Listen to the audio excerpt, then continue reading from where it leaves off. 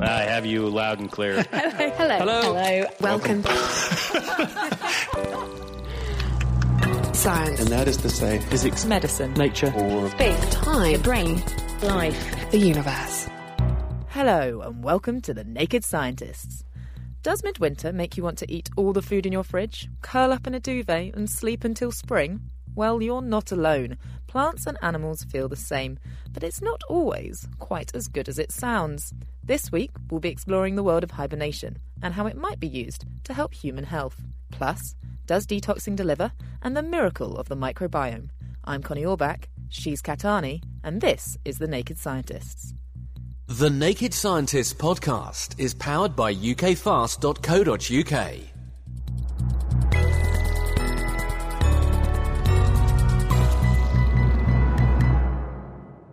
Patients often say that one of their worst nightmares when undergoing surgery is that they might wake up in the middle of their operation.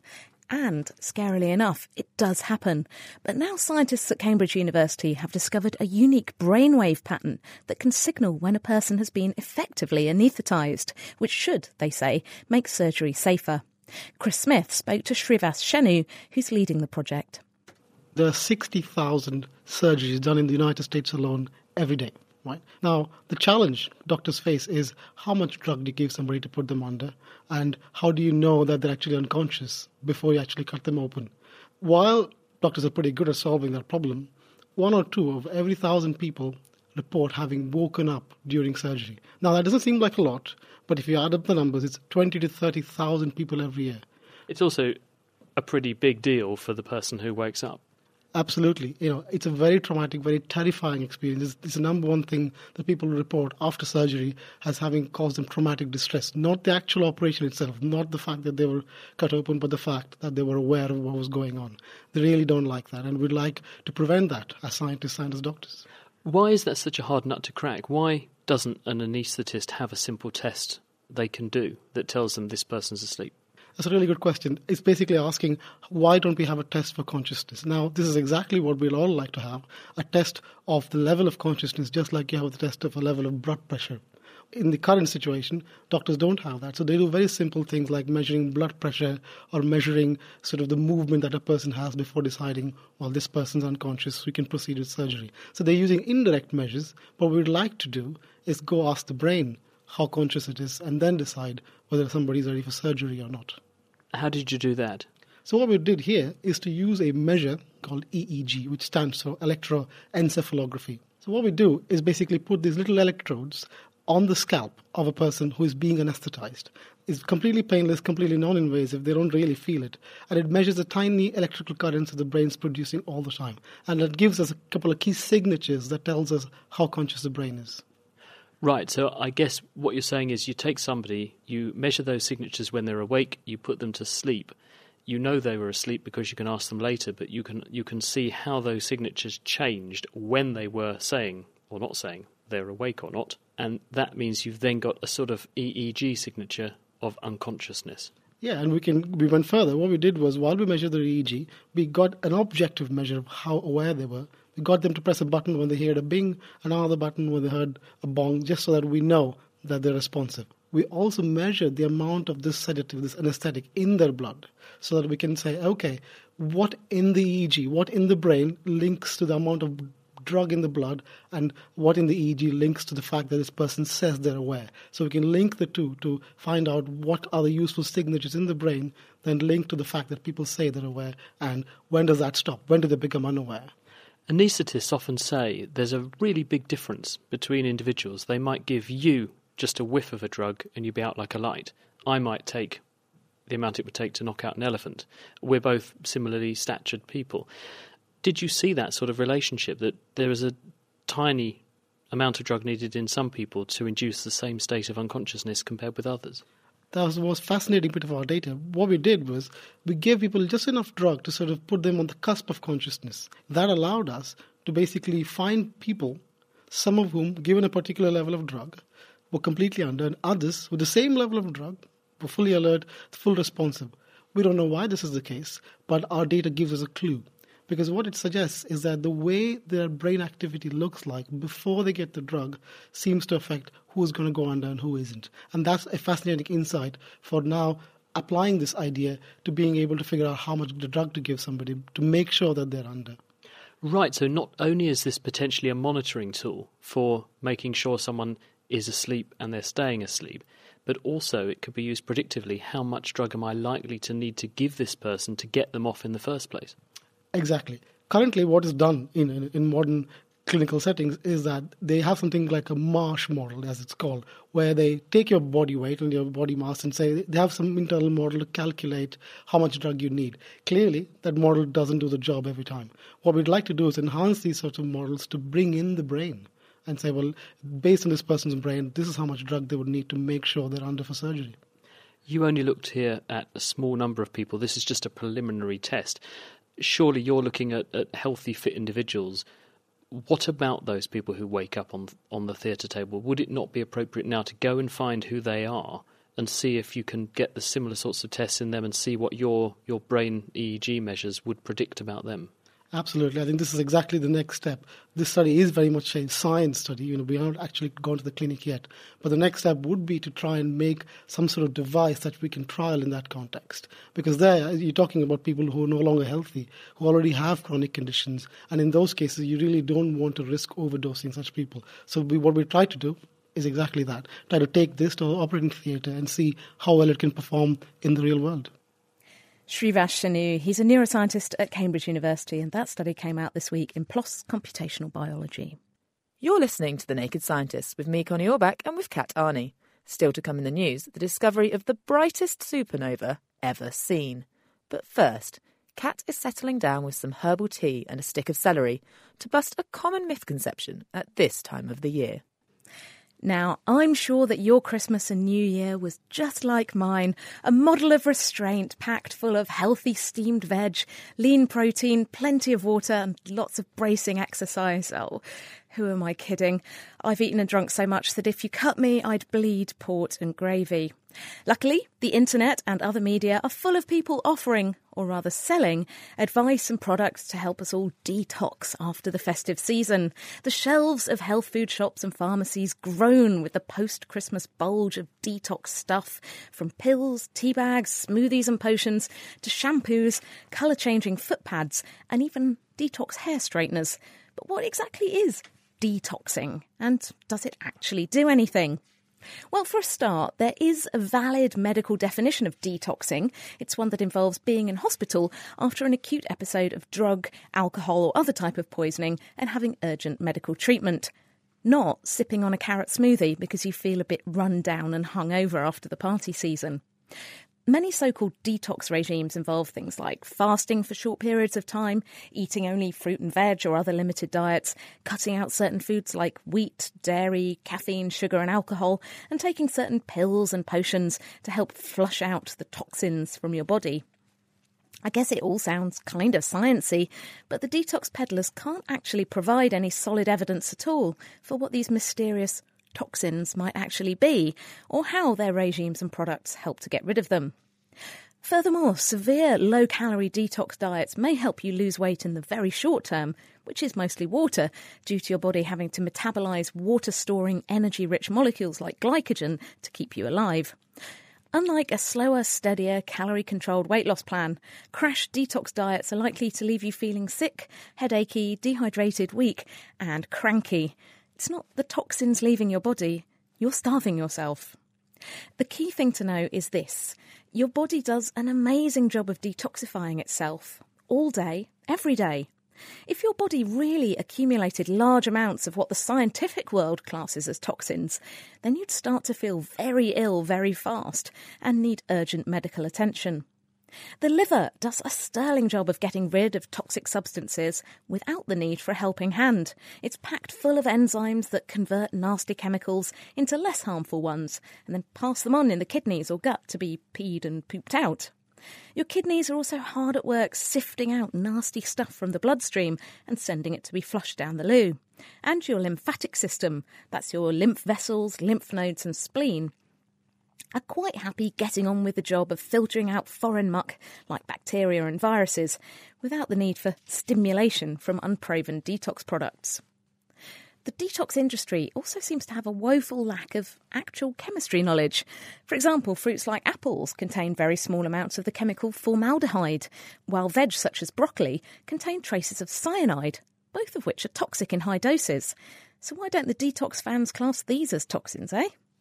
Well, incidentally, this is why it's also a good reason not to go overboard with those superfood smoothies, as you could be taking in much higher amounts of naturally occurring plant-based chemicals than you'd normally need, with unknown effects.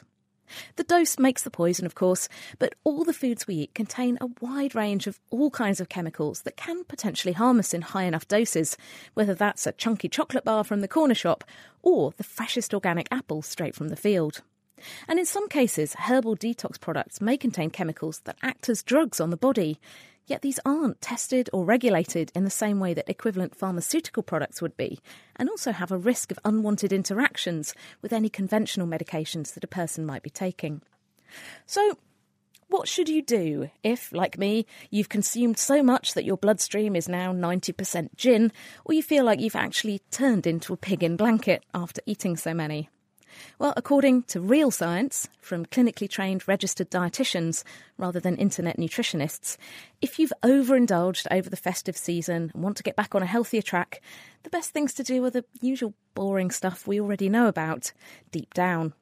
Cut back on the booze and cakes, drink enough water to get you hydrated, get some physical activity in your life, eat a healthy balanced diet with lots of fruit, veg, fibre and some lean protein, and get plenty of sleep. If you manage to do all that, you'll more than likely lose weight and feel a lot better without any need for fancy, expensive detox products. Now, if only I could turn that into a multi-million selling diet book, I'd make a fortune. Well, I'm always looking for an excuse not to detox, so thank you for that, Kat. Now, to your microbiome. That's the word that refers to the hordes of bacteria that live in and on you, and it's extremely important.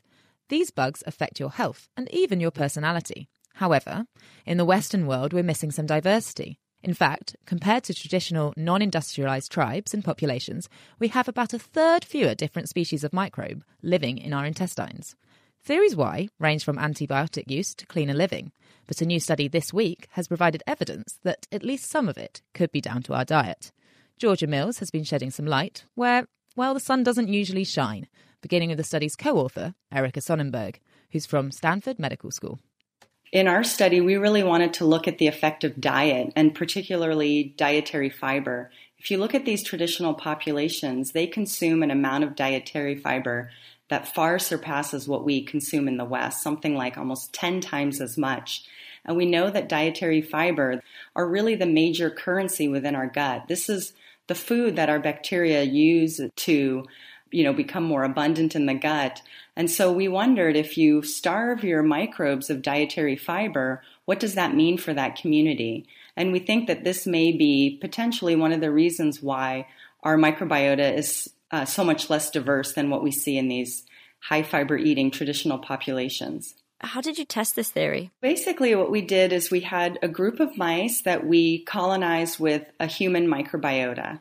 And then we divided those mice into two groups, one that we fed a high-fiber diet and the other group that we fed a low-fiber diet. And what we found was that the mice on the low-fiber diet, the diversity of bacteria in their gut dropped pretty dramatically while they're on the low-fiber diet. We bred them for an additional 4 generations. And what we found was with each generation, there was a further loss of microbial diversity within the gut of these mice, to the point that by the time we got to the 4th generation, there were quite a few species of bacteria that were now no longer present in the gut of those mice. What's more, putting the mice back on this high-fibre diet doesn't result in those extinct bacteria species coming back. It looks like once they're gone, they're gone. But is this really a big deal? We know that an acute drop in diversity, say from taking a round of antibiotics, opens your gut up to the potential that it would get colonized by a pathogenic bacteria. So that's, for example, C. difficile. And actually, one of the most effective treatments for that is a reintroduction of microbial diversity through a fecal transplant. Long term, there's been several studies looking at the microbiota of individuals that are obese or have metabolic syndrome, autoimmune diseases. And in all these cases, their microbiota diversity is much lower than what we see in healthy populations. Now, we don't know if that drop in diversity caused those diseases or is contributing to them, but it does indicate that there's some connection potentially between a low diversity microbiota and many of our Western diseases that are rising so rapidly. If this does turn out to be a problem, what about those fecal transplants Erica mentioned? This procedure, which involves taking poo from a healthy person and putting it into an ill person to restore their microbiota, is now used in many countries across the world. Tim Spector is the Professor of Genetic Epidemiology at King's College London and the author of The Diet Myth.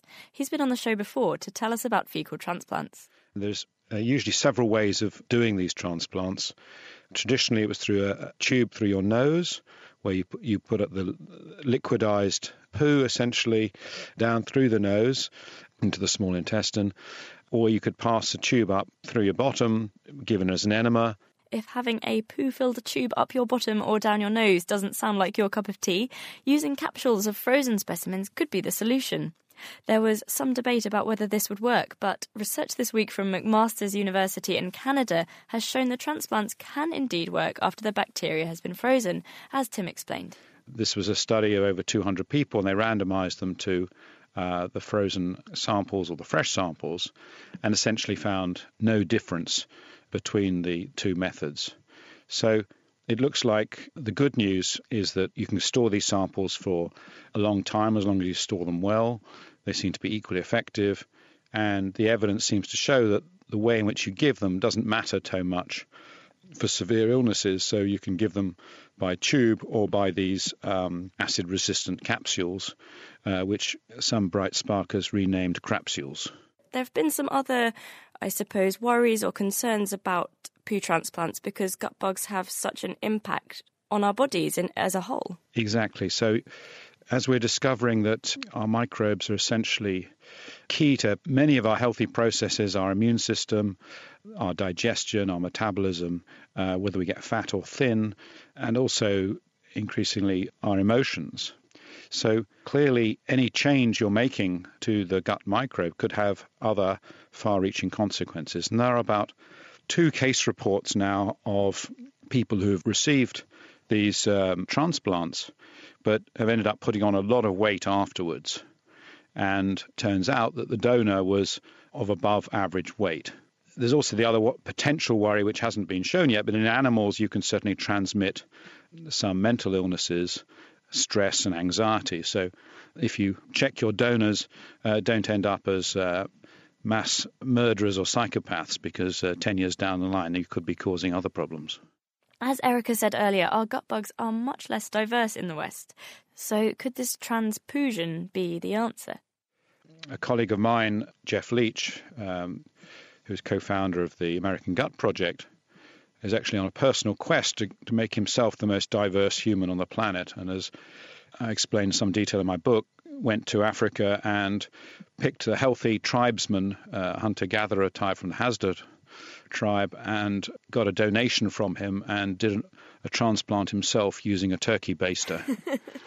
And he claims that his diversity increased, but he hasn't yet noticed any massive health benefits. Or I'm imagining any health problems? No, exactly. He's a robust Texan, so he's quite tough.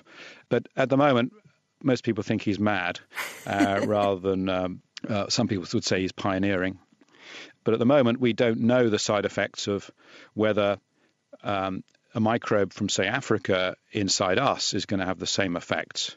So what might be great for Africans might actually be harmful for us. Georgia Mills speaking there to Erica Sonnenberg and King's College London's Tim Spector. One of the biggest explosions astronomers have ever seen appeared recently in space, but scientists are struggling to decide what could have caused it. The best guess so far is that it was something called a superluminous supernova, which is the cataclysmic explosion produced when a large star reaches the end of its life. But the explosion this time was so powerful that it doesn't seem to fit with any of our existing theories. as David Bercier, astrophysicist from Liverpool John Moores University, explained to Felicity Bedford. This one is just the brightest that has ever been found. Something like 500 billion times the brightness of the sun. In terms of space, it's at a fairly large distance because what makes this event unique is that it's also very rare. So if you want to find rare objects, you also have to look at a very large chunk of universe. And this object, we're talking about 3 billion light years away. Wow. What exactly is it that makes this star, this supernova, so bright? Well, that's part of the problem. In a sense, it's much easier to discover a supernova than to understand what makes it shine. And it is so bright, so much brighter than normal supernovae that we think we understand, that for this particular event that we call Assassin 15LH, these models are really stretched because the total amount of energy that has been emitted in the first few months are really pushing the limits of what models can explain. So it's a challenge, but you must have some ideas. We can try and speculate, yes. There are several models around, several theories. These superluminous supernovae, some of them are powered in a sense by the interaction of the matter that is ejected in the explosion with what is just lying around the star at the time of the explosion. Another possibility is what triggers the explosion is that the core of the star where nuclear reactions were happening, this core collapses and forms what we call a neutron star. And in some cases, this neutron star may have an enormously large magnetic field, and it may be spinning very, very fast. And that is one possibility to explain the brightness of these superluminous supernovae. What is it that makes supernovae so interesting? Why are you studying them? Different types of supernovae are essentially responsible for a lot of what we call the periodic table of the elements. Very early in the universe, after a few minutes, there was just a lot of hydrogen, some helium, and very little of a few other elements. Whereas supernovae make a lot of the elements, the carbon and oxygen. Most of it has been made in supernovae. It sounds like something that's fairly difficult to miss. How did you detect this star? This Assassin survey scans the whole sky about every other night using small telescopes, actually, about 14 centimeter telescopes. There is software to look at the images when they come in and to try and find objects that were not there before. Is the international nature of this project central to its success? You're saying we're looking at the whole night sky. That simply wouldn't be possible without the telescopes that are scattered all over the world. The sky never sleeps. One of the principal investigators of the project puts it. He said there's always an assassin awake. There's always an assassin awake. Fantastic. There's always one of us awake somewhere in the world able to do something. Could you draw all of this together and summarise what you found? So we found this object, this extraordinarily luminous supernova that beats the record at least by a factor of 2 in terms of brightness compared to the second brightest. Traditionally, scientists are very conservative and we say, okay, this is weird. What else can it be? A bright supernova is a standard explanation, but we have to make sure it's not something else and nature is not playing a trick. We think we have reasonably good arguments to rule out other explanations, such as an extraordinarily massive black hole that is regularly accreting matter. There is no sign of anything like that happening. We think it's not a tidal disruption event. It's not a star that passed very close to a supermassive black hole and got ripped apart. And essentially, we're left with this explanation. It is a single star that exploded, but we don't really know why it is so bright. It is really stretching current models almost to the breaking point. David Bercier. He and his colleagues published their observations of that massive celestial explosion this week in the journal Science.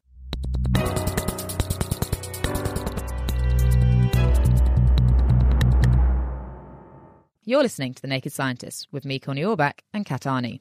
And now, on to the main part of our show. And I can't help feeling just a little bit sleepy. It feels like it's dark all the time right now and that winter will never end. Outside of the equator, seasons are a fundamental part of the rhythm of life. In the winter, plants and animals bed down, ready to burst forth again in the spring. But how do they know when it's time to hibernate and time to wake up? And what can some animals' more extreme yearly patterns teach us about staying healthy as humans? It's time to snuggle down and hear all about the hidden world of hibernation.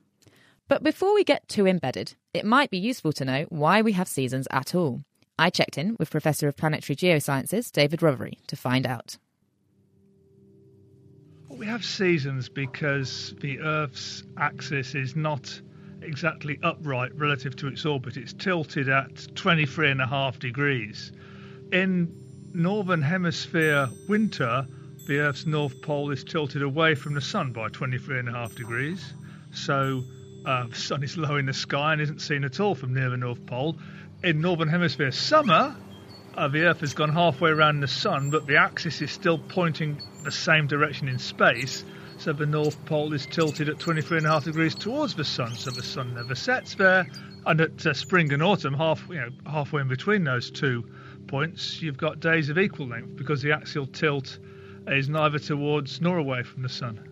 So let me get this right. The tilt's staying in the same direction, but as it's orbiting the Sun, that tilt is in some places directed away from the Sun and in other places directed towards it. And it's a mirror image between North and South hemispheres. When we've got summer in the Northern Hemisphere, it's winter in the Southern Hemisphere. And so does that tilt ever change?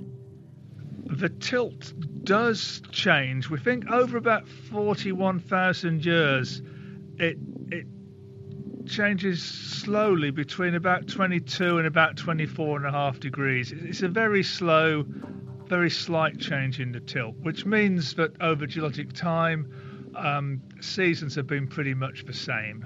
Do other planets have this tilt of their poles, or is this just us? No, we're not the only planet with seasons. Mercury has none. Its axis is exactly 90 degrees to its orbit. But Mars has a tilt that's 25.2 degrees at the moment. It has seasons.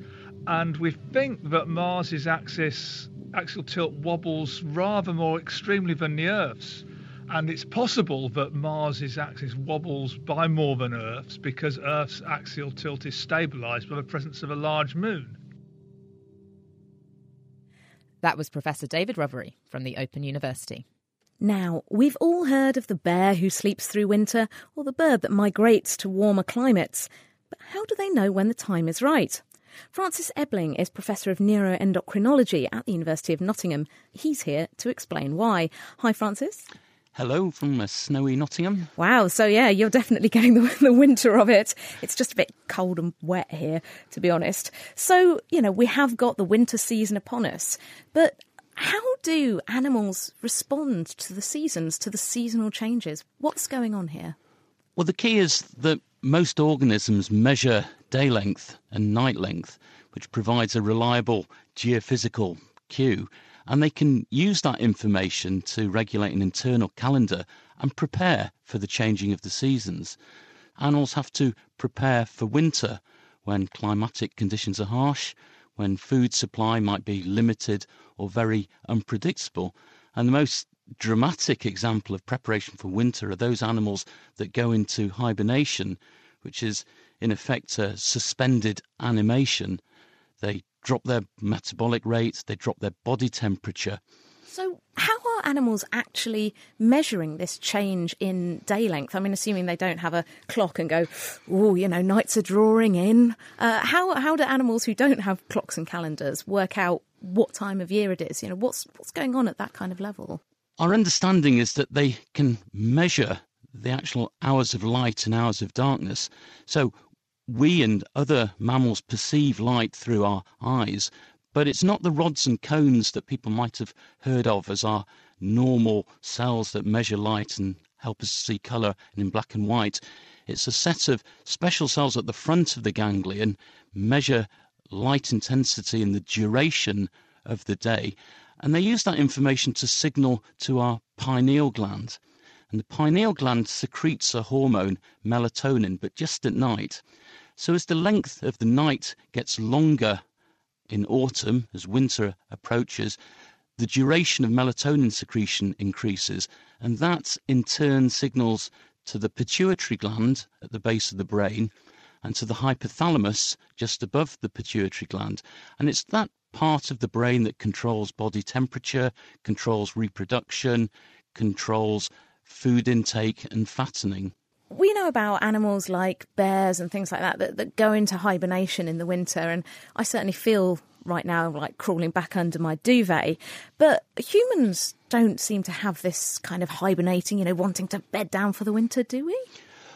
Humans probably evolved as tropical apes in equatorial regions, but we are very much aware of the changing seasons.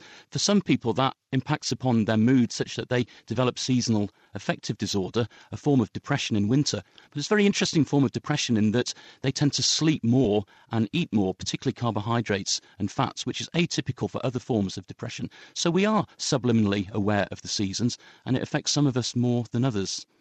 How are you studying these processes of seasonal change and hibernation?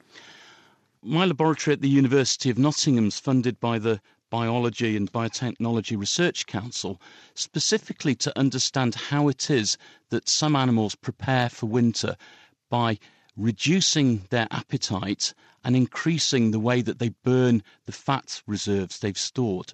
So we study these in Siberian hamsters. These hamsters show a form of hibernation called torpor, where they drop their metabolic rate and their heart rate and their breathing rate for just part of each day. But in addition to that, they spontaneously reduce the amount that they eat. And they've evolved that strategy because, of course, in winter there are very limited food supplies.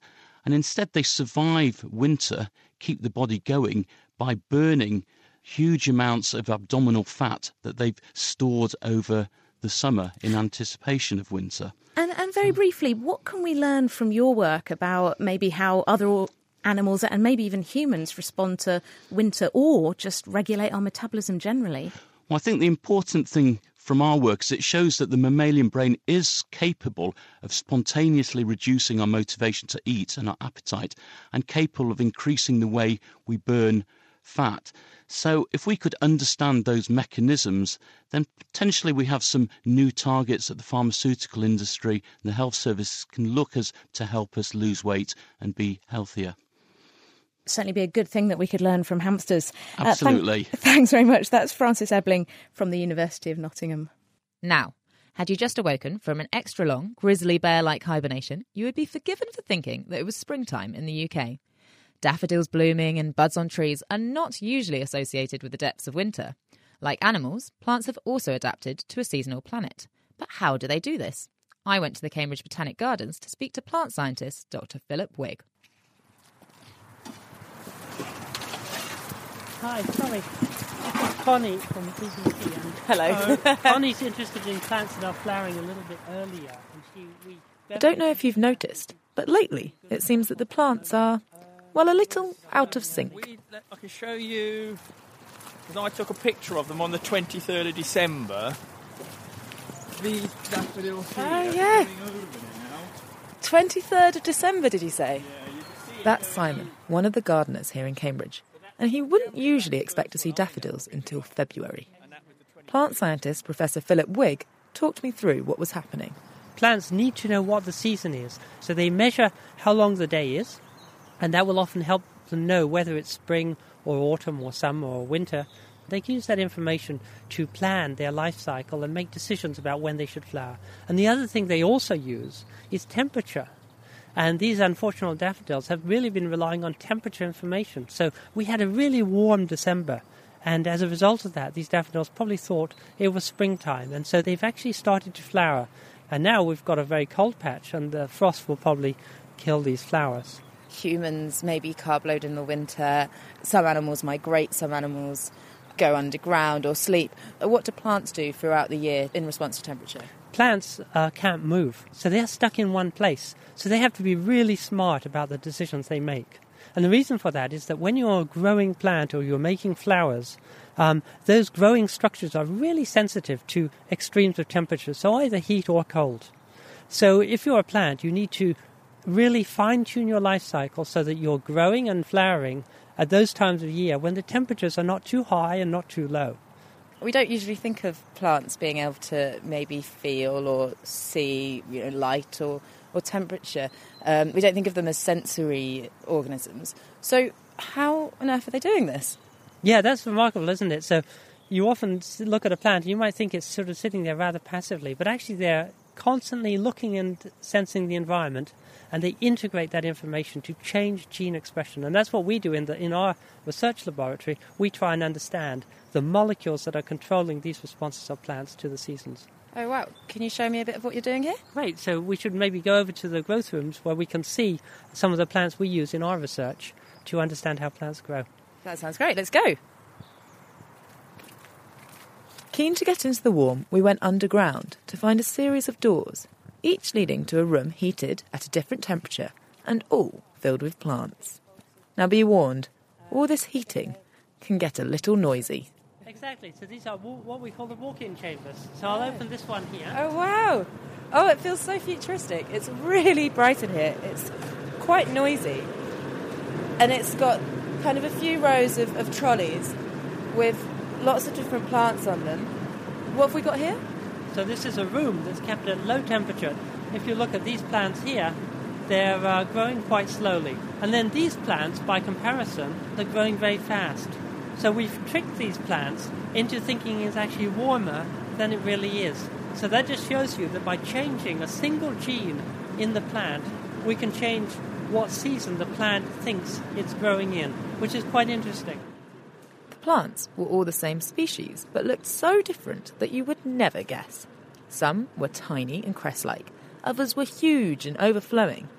This shows how important the plant's environment is to their growth pattern, and also that if only a couple of genes are involved, the pathway for environmental responses of this kind must be really, really specific.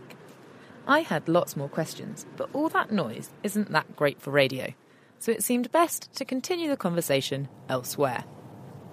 We mentioned this outside, but what we saw was all those plants blooming early due to a very warm winter.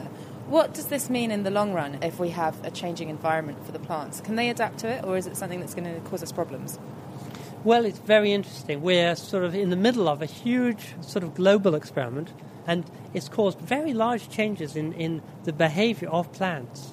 What we've already seen is with a 1 degree C change, plants are flowering earlier when it gets warmer, and the distribution of plants is moving. And what's very important also is that plants are not all responding equally. So some plants will do relatively better than other plants. And so it does seem that plants that mainly use temperature to make decisions about their life cycle, they seem to be doing better than plants that mainly use photoperiod.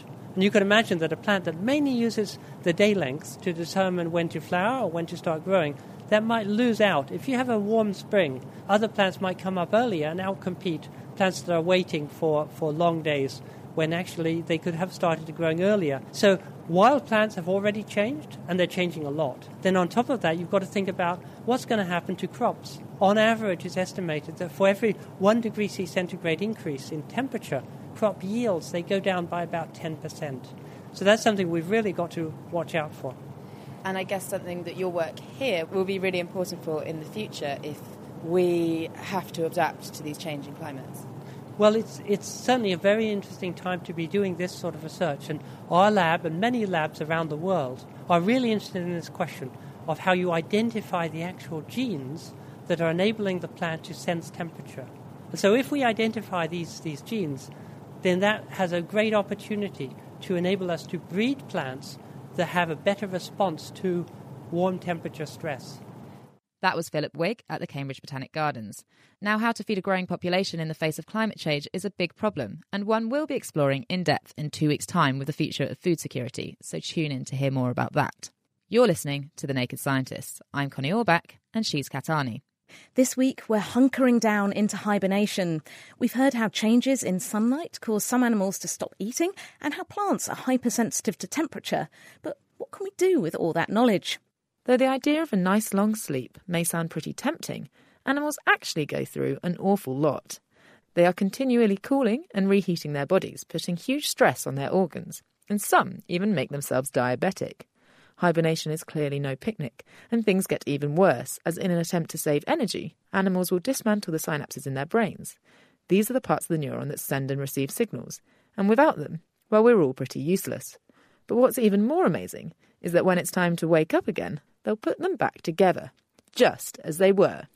Professor Giovanna Malucci is clinical neuroscientist at Cambridge University, and she's here to explain how this amazing fact is part of her research on Alzheimer's. Hi, Giovanna. Hi. What is going on here? How are they dismantling their synapses, and how on earth are they putting them back together again? I think you've heard already from our other speakers that there's lots of processes that slow down and are shut down for hibernation, and including metabolism. And one way to save energy is to stop the brain using its energy. And the dismantling of synaptic connections between brain cells is a way of doing that. What happens is on cooling, there's a retraction of what we call the dendritic arbor, all the connections and branches of a brain cell that's connecting to another, and the actual contacts, it's like unplugging a plug from its socket. They're just removed so that no energy flows. When they rewarm, there's a signal to reconnect these structures. How that exactly happens is absolutely not known and very, very interesting to us. But we do know a lot about the processes that drive that regenerative capacity. Is this happening all over the brain? Yes, it's happening all over the brain and all of us all the time.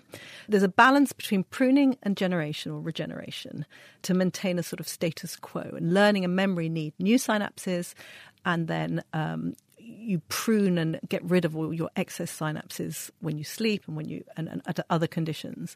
But the capacity for regenerating synapses and refreshing them is part of repair, and it's called structural synaptic plasticity. So let me just get this right. What's happening in the animals with hibernation is a much more extreme version of actually something that's happening all the time in humans and animals. So how have you been using this then in your work? So we know that in the neurodegenerative diseases like Alzheimer's, which is the prototypical disease, but also many of the others, the earliest thing that happens before you get the brain cell degeneration is that synapses are lost. And as synapses are lost, memory goes down, what we call cognitive function goes down. And it's just not clear why there's this early loss of synapses, which is such an important stage in these diseases. And it's important, A, because it gives you symptoms, but B, because it's reversible. So that's a stage before the brain cells have died, before the neurons have died, when you can actually, if you can increase synapse number, you can restore memory. And so it's a very attractive, targetable point of intervention. And our starting hypothesis was that the reason that synapses are lost early in Alzheimer's disease and early in Parkinson's and other disorders is because there's a failure of this regenerative capacity that is part of our normal structural plasticity. And we used hibernation or induced laboratory hibernation in mice to test the ability of synapses to regenerate themselves in mouse neurodegeneration models. And what did you find out? What's happening? So first of all, we found very interestingly that mice which don't normally hibernate can hibernate in all the ways that you would normally expect. So if you cool them, they'll drop their body temperature, they'll dismantle their synapses, and they'll go into torpor. And then when you rewarm them, they come completely back to normal again. And what we found out was that normal mice dismantle and reassemble their synapses, but the mice that we used that had neurodegeneration models, Alzheimer-type mice and a mice with a sort of prion disease, which is another neurodegenerative disease, they failed to reassemble their synapses. So they could unplug the plugs, but they couldn't put them back in again. And this lack of regenerative capacity gives us a good idea of why there's such an early loss in synapses. Did you get a bit deeper into this? Did you get to see the protein that's involved? Is that right? Yeah, we did. So we discovered that hibernation and cooling does two things to you. It shuts down metabolism and it shuts down protein synthesis. But there's a group of proteins that are upregulated, and these are called cold shock proteins. And they're a relatively new family of proteins. And one of these, which is called RBM3, which is RNA binding motif protein 3, is highly expressed in the brain. And by being upregulated during hibernation, that protein keeps a number of really important critical messenger RNAs that you're going to need for survival ready to make into proteins when you wake up. And we found out that RBM3 is failing in the Alzheimer's brains, and if we put it back in, we can rescue them. So you found this protein, RBM3. Where do you go now? So we didn't find the protein. I mean, the protein is the known cold shock protein. What we've done is associated it with this failure of structural plasticity in neurodegenerative disease, in Alzheimer type mouse models. And what we now want to do is understand the relevance for human disease, because what we found in the mice is that if you put the protein back in, it's incredibly protective. It gives them new synapses. It stops them getting neurodegeneration. It stops them getting memory loss, and it protects them in the long term. And you can do that either by cooling the mice very early to boost their endogenous or their own RBM3 levels, or by putting it in artificially. So now, obviously, this is a way in for neuroprotection for human disease, but cooling itself is not realistic or practical in the long term. It is used medically. It's used in newborn babies that have had hypoxic damage. It's used in post-stroke, and it's used in cardiac surgery and in many forms of neurosurgery. So we think that that's acting through RBM3, and our ideal would be to be able to manipulate RBM3 levels for protection without having to cool. Wow, so that sounds really interesting. Thank you for coming in. That's Giovanna Malucci from the University of Cambridge. And to continue with our sleepy theme, it's time to close the show now with Question of the Week. Felicity Bedford has been looking into James's question. The Naked Scientist's Question of the Week, brought to you in association with the How to Wisman Foundation, supporting science and education from Alpha to Omega. So what are the bags that you get under your eyes when you're tired? One thought, they're facial markings that have evolved to warn people away from crabby bad sleepers. Bags under someone's eyes are a stereotypical clue that they're feeling a bit tired. But how do they form, and why? I spoke to Dr. Sean Lanigan, president of the British Cosmetic Dermatology Group, to find out more. Firstly, what exactly are these bags that James is asking about? The eye bag area covers the lower orbital rim, where the hole in the skull accommodates the eyes. The skin underneath the eyes covers muscles, fat and blood vessels. Because it is so thin, it is relatively transparent, so you can see through to the tissues underneath. The main changes people notice in this area are dark circles and puffiness. I certainly notice dark circles in the morning. Why are some people lucky and always seem to be fresh-faced? Dark circles are often seen in people with a familial or genetic tendency to have them. How dark that area is can be to do with your skin pigment. And if you rub tired eyes, you can thicken the skin and make it look puffy and darker. Another factor contributing to dark circles is blood, which has red, blue and purple pigments. These colours are seen through the skin and can change with skin thickness. The body responds to tiredness by making hormones to help boost energy levels, such as cortisol. These hormones result in more blood in the skin, enlarging blood vessels and retention of water, which all contribute to darker circles and puffiness. Lifestyle choices such as late nights, excessive alcohol and coffee consumption will all influence cortisol levels, running the risk of puffy, dark eyes. I think I'll be going to bed early to try and shift my dark circles for now.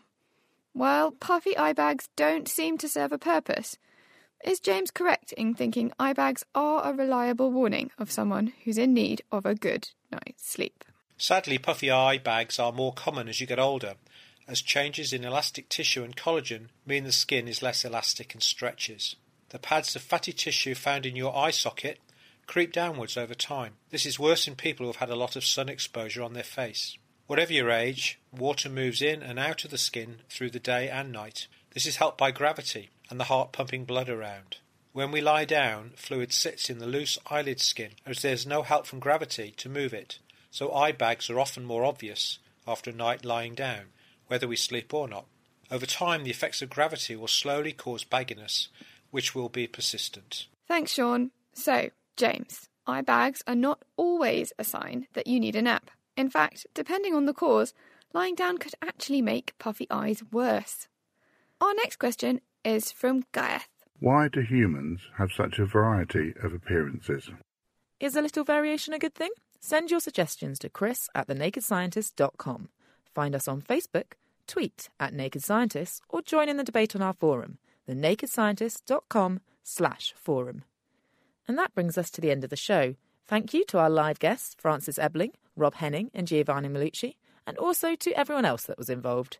Next week, we're getting sucked into the world of black holes, starting with, what actually are they? The Naked Scientist comes to you from Cambridge University and is supported by the STFC, the EPSRC and Rolls-Royce. Until next time, goodbye.